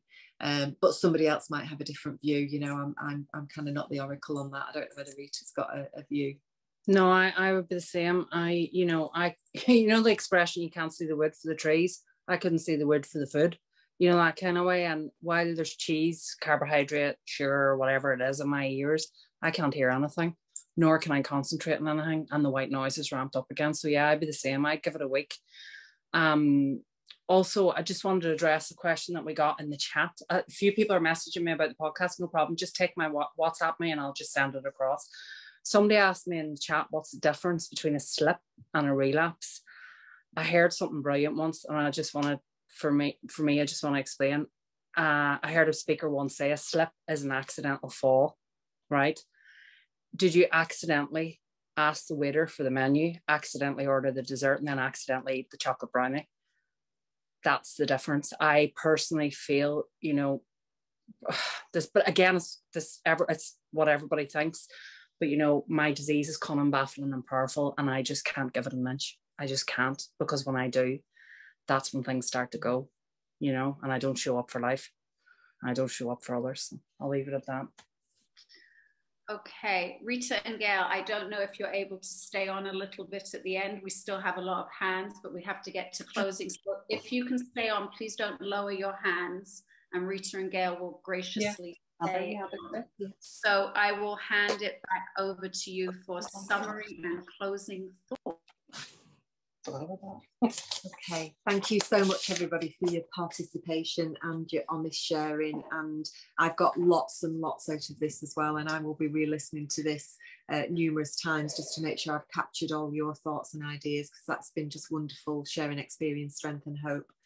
So we've just got a couple of things to talk through as we come to the end of this workshop. So yeah, I guess relapse is not part of everybody's story, but for some of us it is, and certainly for Rita and myself, it is very much part of our story. And you know, I might wish that were different, but actually, you know, what relapse has given us is a much greater understanding of this disease and the solution. And I am really, really grateful for that. And I know that Rita is as well. Yeah. Just a reminder that recovery and a rekindling of our relationship with a higher power is possible. You know, I had to do a lot of work in step 2 to rethink my concept of a higher power, because I just had a complete block around, well, if I had a higher power, I wouldn't have relapsed. And my sponsor suggested, well, why don't you rethink your concept of a higher power? And that's what I did. And that's the absolute beauty of this program, that we don't need to follow somebody else's conception of a higher power. Can't say it on an iPad. That's wonderful. It gives us a real sense of freedom.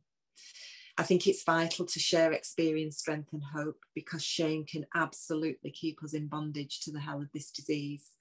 And I don't actually know if I would have got recovery had it not been for the pandemic and Zoom, because when I was in a face-to-face meeting and I was wearing my relapse, I could absolutely not sit still. I was cringing and squirming in my seat, and I couldn't hear the message. Such was my shame. I felt people were looking at me. I felt people were talking about me. And actually, when I went in that first Zoom meeting and people could just see my face, it was just a different experience. So it's so important that we talk about relapse and being back in the hell of the food, because shame could have killed me. It absolutely could. And honesty is vital. It tells us on page 65 that nothing counted but thoroughness and honesty. You know, so whatever is going on for us, we need to be honest and share it. I cannot tell you the number of times that I sit down to do my evening review and I am cringing at what I have to share with my sponsor, because I'm embarrassed, because I've behaved like a 5-year-old, because I'm jealous of one of my girlfriends, or I've been, you know, horrendous with my husband. But that's the level of honesty I have to have, because I am only as sick as my secrets. And then we once heard a fellow say that the fear of more eating and more destruction must outweigh the fear of letting the food go. It must, or it will kill us. You know, it was incredibly scary for me to put the food down. You know, it was my crutch. And I'd had a passionate love affair with food for over 30 years. You know, of course, there was going to be some fear. If I'd had a passionate love affair with an individual, there would be a lot of fear and that relationship ending. But it was killing me. So I had absolutely nothing to lose but to wholeheartedly work this program with everything that I had. I'm going to hand over to Rita. Thanks so much, Gail. So yeah, this part, these quotes are kind of out of the stories at the back of the big book, which for me are really important because they're about identification. They're about realizing your disease in other people, almost seeing it in other people, you know. And the first one is from Crossing the River of Denial, page 328. Says, stop asking why me. It's like a man standing on a bridge in the middle of a river with his pants on fire, wondering why his pants on fire. It doesn't matter. Just jump in. You know, I hear this a lot. Yeah, but it's the yeah buts. The yeah buts will bite you. That's what they'll do. But I'm this, I'm that. I need, you know, it's, you know, yeah, I could give you a million reasons to eat, a million. It wouldn't matter. And then it goes into, you know, window of opportunity. This quote actually breaks my heart. It says, looking back, that may, page 425 in the big book, looking back, that may have been the first healthy decision I ever made with respect to alcohol. One definition of a bottom is the point when the last thing you lost or the next thing you're about to lose is more important to you than the booze. That point is different for everybody, and some of us die before we get there. Our disease wants it's dead. That's all it wants. That is the end game for the disease. It wants us dead. And you know what? If we're not dead, it will settle for miserable or just in sheer despair. And that's what I was in relapse. And you know, this is really sad. People do die.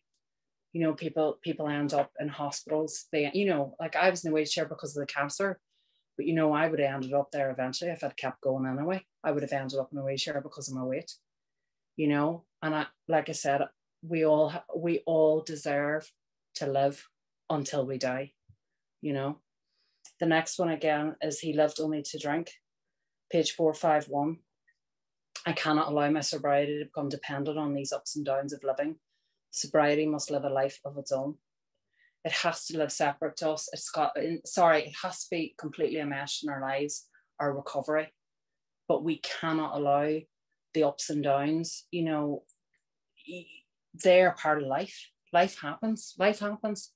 You know, we lose partners, we lose children, we lose some jobs, everything, you know, but life happens and we have got to keep God close to manage those ups and downs.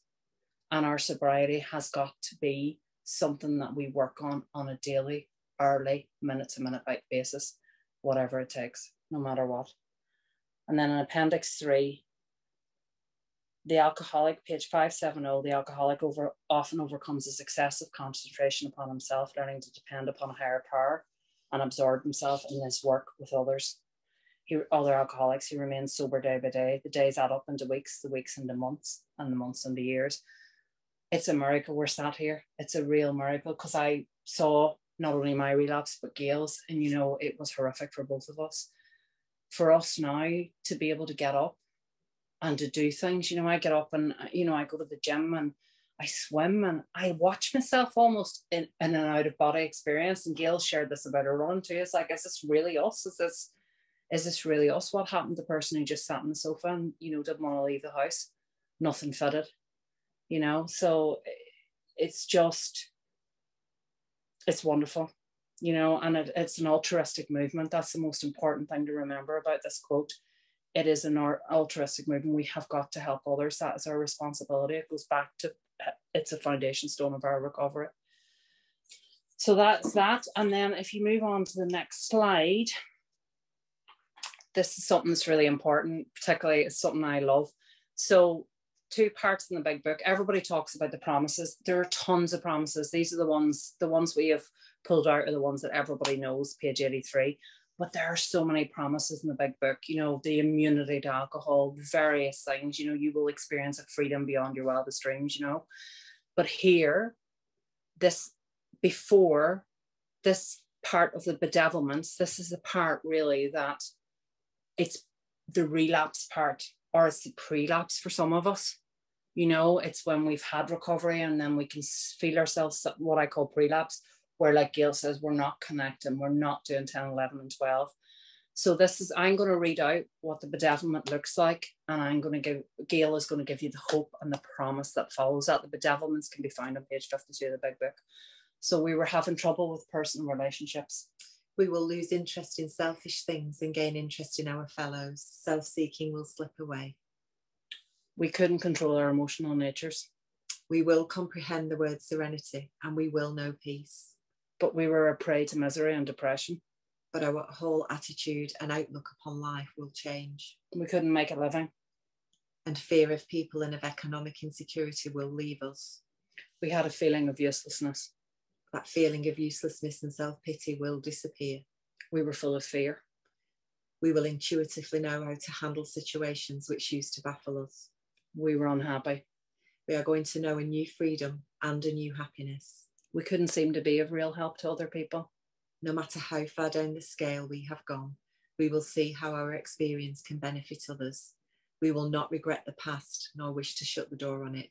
And most importantly, it says, and most of all, but most importantly for us, we will suddenly realise that God is doing for us what we could not do for ourselves. And that transformation happens in 31 pages, from page 52 to page 83. And it's one that's available to all of us. And the good thing about the bedevilments, there's a sadness reading them, and then there's a happiness reading the promises. So we want to kind of finish. We'll go back into questions after we finish, but we wanted to say, you know, you need to get right with yourself. You need to get right with others. And most importantly, you need to get right with God and give a lot of love. And thank you so much for listening to us. Thank you so much, everybody. Thanks, guys. It works if you work it. I